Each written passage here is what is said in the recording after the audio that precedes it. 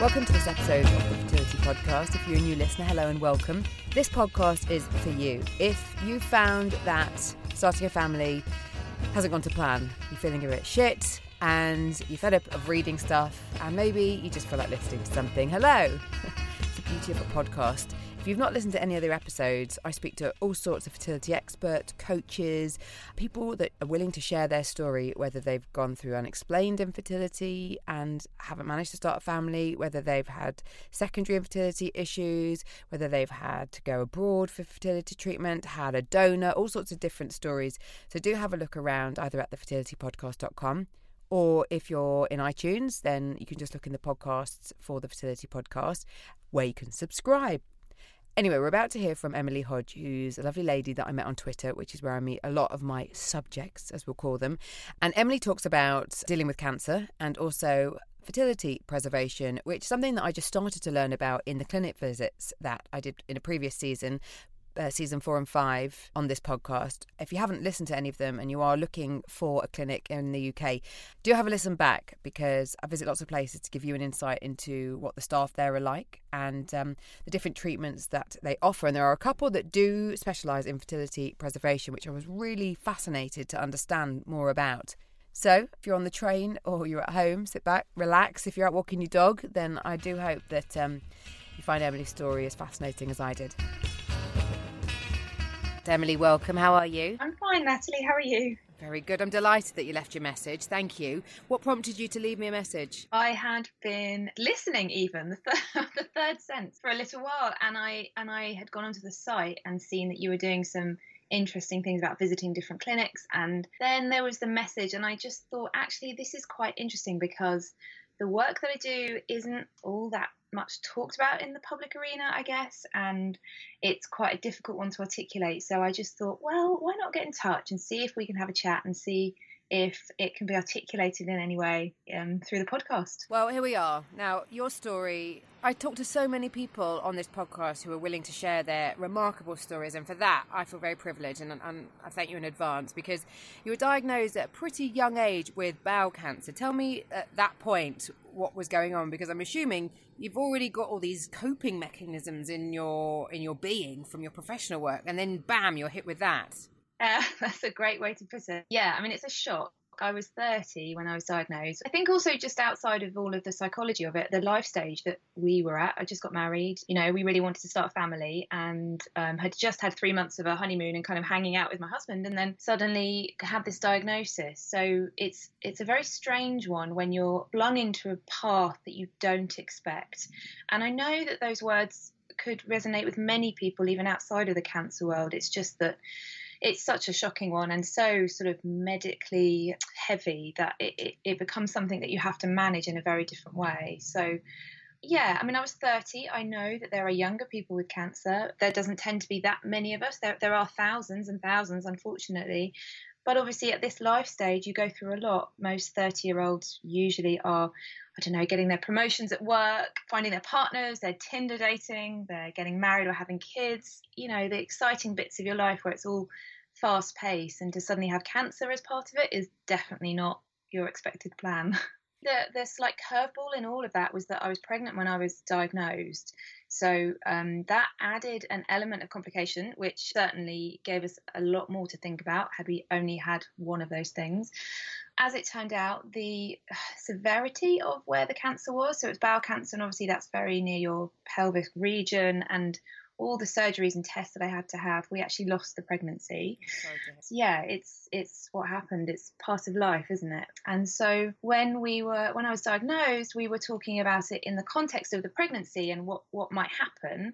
As it turned out, I then wasn't pregnant, but we then went on to a conversation about fertility preservation. And I've since, obviously, in the work that I do, but also speaking to many people, I know that that's not a common thing. A lot of the time when cancer rears its head, there may not be enough time to even think about fertility preservation. It may not be the appropriate moment. You know, somebody may not have a partner that they want to do it with, or it might be an added expense that you have to think about. You know, fertility preservation was a part of what we were offered, and I had all of 3 weeks from the moment that we lost the pregnancy until I had surgery. And that was enough time for them to say, okay, so this situation has changed. You have enough time to have fertility preservation, to have a round of IVF. So we had a very quick round of IVF, and I had embryos stored, and they were put away for a time in the future when it would be more appropriate for me to hopefully be pregnant. Wow. But yeah, so it was assuming it was the right time in your cycle amongst everything that was going on, which is why they could do that so quickly. It wasn't exactly a good point. It was not. And they just have to take the chance, because if you have enough time, so 3 weeks was enough time to chance it, but they just, they give you the stimulation drugs and they just wing it a bit and say, we hope that we get enough. So we didn't have any down regulation. I just had stimulation. And in the end, we got 4 embryos to store that we, put away and really didn't think about again for a very long time. So then the cancer world took me over, and really for a year I was in surgeries, in chemotherapy, more surgeries, things going wrong. When fertility really isn't part of your, vocabulary for that time. You, I'm assuming, now have had the all clear, as much as you still have to go back for regular checks. Is that right? Yeah, so I'm nearly 6 years out of the actual cancer experience. I call it experience. A lot of people might say journey, but you can say whichever word you like, really. The actual experience was about a year long, and then obviously the recovery is all of that time afterwards, when you're trying to come to terms with what's happened. Your body is trying to settle down. Your mind is trying very much so to settle down. I was given the all clear pretty much after my chemotherapy. That's not the same for everybody. Bowel cancer is one of those cancers that if it's a clear form of it and they can remove it through surgery, they tend to say that's you clear. But each cancer is so very different. I know people living with chronic lymphoma who, it will go on forever. It's not really a case of saying it's clear for them. But for mine, we had that chance, that moment, I guess, to say it's no longer in your body, and that continues to be the day. And yeah, I do go for checks. I have now yearly checks. They were every 3 months and then every 6 months, and now it's every year, and that includes a scan and a colonoscopy as well. Going back to your fertility experience, you went through the fertility treatment and you've got some frozen embryos. With regards to starting a family now, is that a just in case it doesn't happen naturally, or have you been advised that you would need fertility treatment in order to get pregnant now? Well, I suppose we are in 5 years. In 5 years' time, where we are now, it looks very different to, say, 2 years ago, 3 years ago. So we actually waited for quite a while. We tried for a pregnancy and it didn't work. We then were advised, obviously, we'd need to go for IVF, and they pretty much said, it's likely that the effects of the cancer have changed your physiology. Obviously, I had a lot of pelvic surgery, so you can imagine the scarring that must be there. Yeah. I suppose the hard thing was, and it's debatable whether this is hard, I was never told I couldn't have children. So it was always left open. It was always a hope. It was always a thing that was, a big part of the recovery. If we can just move on and have a family, it will help us, move forward. I know that there are also people who don't get told that. They get told very, very quickly, you will not be able to ever have children naturally, and that's that door closed. Now, that's a shock, and that's very sudden. I'd argue that it's also quite hard to kind of keep hoping that it might happen. So there's just very complicated emotions that happen with the process. But with regards to my situation, we tried. We went for IVF. We had 3 rounds of IVF, actually, in the last 2-3 years. We had 1 pregnancy, but we lost that pregnancy. And then we used the embryos that I had stored away for that rainy day, and they didn't work. So this was a year and a half ago, and we turned around to each other, my husband and I, and said, enough is enough. We cannot and don't want to go through kind of this situation, this pain, this hurt all the time. And we stepped away from it very, very quite succinctly, actually. I'm wondering whether your professional background has enabled you to cope in some ways more speedily than somebody who hasn't got the kind of toolkit that you've got. As a psychologist and as a coach, and I know that you talk with lots of people about this, it seems that you're very content in your decision just from that brave chat of you explaining it to me. Is that fair to say, or am I being hugely presumptuous? No. But I mean, I suppose I should clarify. Stepping away, what does that mean? So, stepping away for us was taking a break, resting, stopping this ongoing medical clinical situation. So, stepping away for us was, I was on lots of forums, and I was, in those conversations. I stepped away from them. I stopped being mildly obsessed with this idea that it had to happen right now, and as a result my husband also rested and felt more free, and we became, I guess, really, we started to do what we should have done that first year we got married. We started to kind of have a bit of fun again, and at the same time my business was starting, so it's sort of the timing of that, which was maybe I was going through a process. I was ready to be able to do the business that I do, run the work that I run. But stepping away, I definitely don't feel that it means we're never going to have a family. I hope. I want us to have a family. My desire for it is still very much there. It just feels that we stepped away from the grief. And that sounds like a very active process. I'm aware that it may sound very that was easy then, but it's been such I guess it was very intense. And when I look at all of the mini traumas within it, I suppose what I wasn't able to do was deal with each trauma as it came up. So stepping away enabled me particularly to go, this is a lot of trauma. I have to be able to come to terms with this in some way.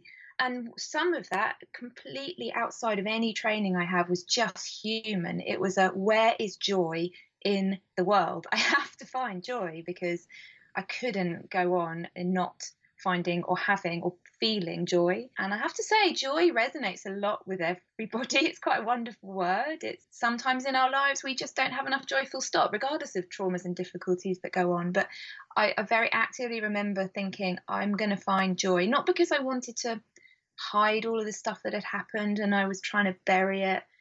Equally, the other side of it, I suppose, I didn't, go for massive amounts of psychoanalysis. I absolutely got support that I needed, but I just wanted to live life. And I'm at the point now, I think, where maybe I'm more articulate because it feels a bit more distant. It's not exceptionally distant. And I think also difficult things that we go in our lives will always stay with us. So obviously part of your podcast is thinking about infertility. I don't know many people who've been through infertility who forget it. It doesn't easily lose. It doesn't lose you just because you might have a child or want a bigger family. It's sort of part of your world, isn't it? It's an experience that stays with you in some way. And I think it redefines who you are in so many different ways when you've had an unusual journey to parenthood, whether it results in that family or not. It definitely redefines your outlook, which I think has come across in a lot of the people that have been kind enough to speak on this podcast.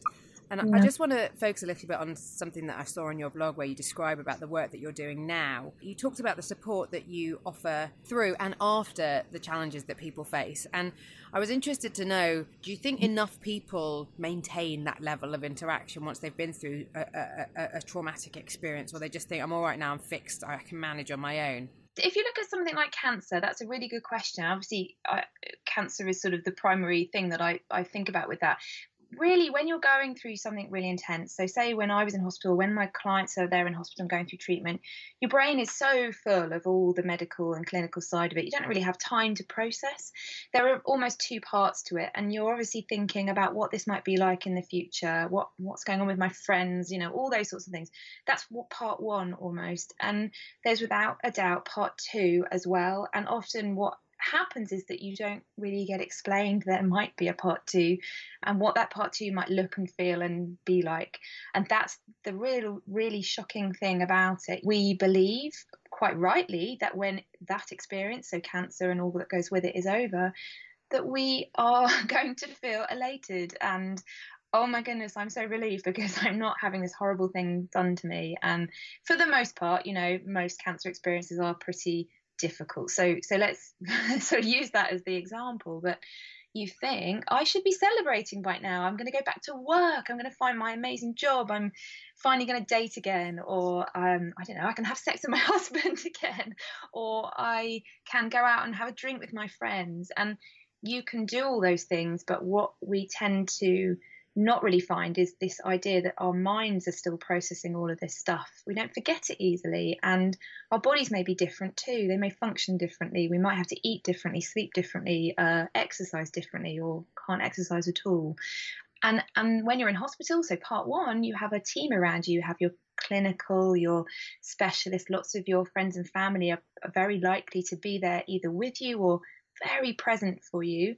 And through nobody's fault, it's just naturally what happens when you get to part two. Everyone thinks you're fine and everyone believes that you're okay. And we may also believe that we're fine and not really recognize the signs of not feeling great. And a lot of that might be about retreating into ourselves and having memories of, some of the situations we went through, or fears of reoccurrence, which are very common for most cancer patients. Equally, this idea that we haven't got the same energy, we don't think the same all the time. And this is very generic, obviously, but these things tend to come up. They're around the way we process our thoughts and our feelings can be very much adjusted. And like you said, if you've had a big situation happen to you in your life, it does redefine you. It changes your perspective and where you focus your energy. A lot of us tend to try to go back to what our old normal was, but we quite quickly realise that that's a little bit harder, not for any one reason, but for many reasons, and they're hard to identify individually. If people are listening to you thinking, wow, I need to speak to Emily, because I know that there's some online work that you're doing with Merkaba. I was just looking at one of their videos. Yeah. Is that how you're starting to work then in this kind of digital, obviously it's a wonderful world that we now live in, that you can have access to people like yourselves digitally. Is that where you're finding work now? I mean, obviously in person is ideal, but if you can't be in person with people. Yeah, it's a great question, because I didn't think this would be where I'd go. It's happening quite sort of naturally. I tend to do quite a lot of chats, like Facebook Live chats and interviews with people, maybe over Skype or, on my Facebook page and stuff. And that just seems to resonate in the sense of you can get to anyone. You can, get to the north end of Scotland. You can get to America in that way.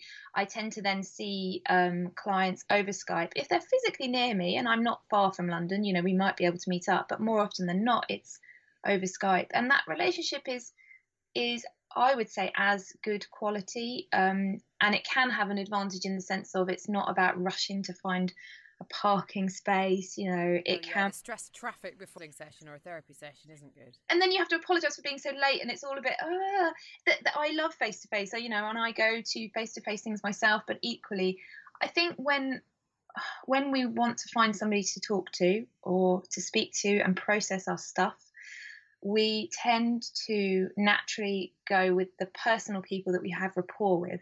And that for me is the biggest definition about finding the right person that you want to speak to. Hopefully that person will be qualified and, will have the right qualifications to help you work through your stuff, but it's also about their rapport. If you've got I always say that if you have a clinician or somebody who's down the other end of your road, they're a reasonable price and you can get to them very easily, and they're all right, but you don't really like them, versus someone who might be quite far away but speaks your language, understands the things, the elements, the traumas, the processing that you're going through, I would always choose the latter. Now, whether that sounds like an advert for myself, I hope not. It's just more around how we work. It's, I've worked with coaches and things before, and I know that's a lot about how we process stuff is how we resonate with that person. So that's always a really good idea. But also, these topics aren't that easy, are they? They're difficult, they're tricky, they're a bit, I don't know, they can be icky sometimes. Fertility stuff maybe can be, cancer stuff can be. I talk about my bowels and going to the toilet and things. All of those very personal elements can be a little bit easier to try and explain on email or on the phone or online to start with anyway. It's horses for courses, but it's certainly a way of getting these tricky topics communicated about, talked about, out in the open, humanized, because we experience not always these things, but we experience hard things, and talking about them is what helps other people to see that, they're experiencing something similar too.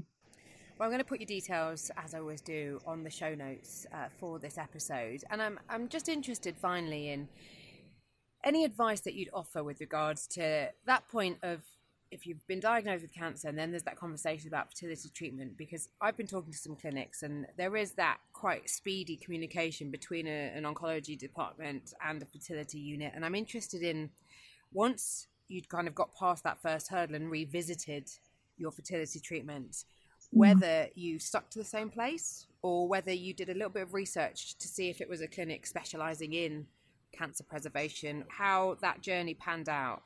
Good question. I probably would have stuck with the same place, but we had moved, actually. We lived in London when I went through treatment and the IVF, the preservation. We then moved down to Surrey and I wasn't in the catchment area. So by default, we went with the local clinic. But I did spend a little bit of time. So in the period of time when we were looking at IVF again, I was looking at all the, the stats about success rates. And frankly, I don't know. It's an interesting question about whether I would have done this if I hadn't have had cancer. I was so sort of tired. I didn't really have the energy to think, well, 0.2 percentage point is going to make all the difference, but I have to drive 2.5 hours to get there and I don't know the consultant. And so I looked at the differences in the success rates and then I just went, no, I'm going to go with the closest one. I like them. They have a comfortable chair I can sit in. And I love that, and I'm still in contact with them today. I don't work with them anymore. I'm not part of their client group, but I like them. My experience with them was good. So if I can give you a takeaway, obviously stats make a huge difference, but if it's about your well-being and your comfortableness, then take that into account too. I don't think that's reported very much in the difference between clinics. It's the nuances that make a difference. Do you get a cup of tea? Do you get some privacy? Do you get some time to go and walk in a little garden when you're waiting? Those make a huge difference in such a stressful process. Definitely. Well, that's one of the things I've been trying to convey with my clinic visits, is the importance of, you need it to feel right. Success rates can be through the roof, which isn't ideal, but you need to feel comfortable where you go when you walk through those doors. Yeah, and the success rate is also based on so many other factors. You're an individual. I'm sure you've said this before. We're all individuals. We all have different elements of what those success rates mean. So, yeah, really important. Thank you. Thanks, Natalie. Thank you, Emily. And I will put her details on the show notes, which are going to be at thefertilitypodcast.com/Emily. Now, next week in the UK, starting from the 31st of October, it's National Fertility Awareness Week. So on Monday, I'm going to be sharing an episode with you from the HFEA, the Human Fertilisation Embryology Authority in the UK, whose 25th anniversary I got to go to. And really through the week, I'm going to be trying to just do as much as I can to raise awareness of what's going on with different people. At the end of the week is the fertility show, which I'm chuffed to be able to go to.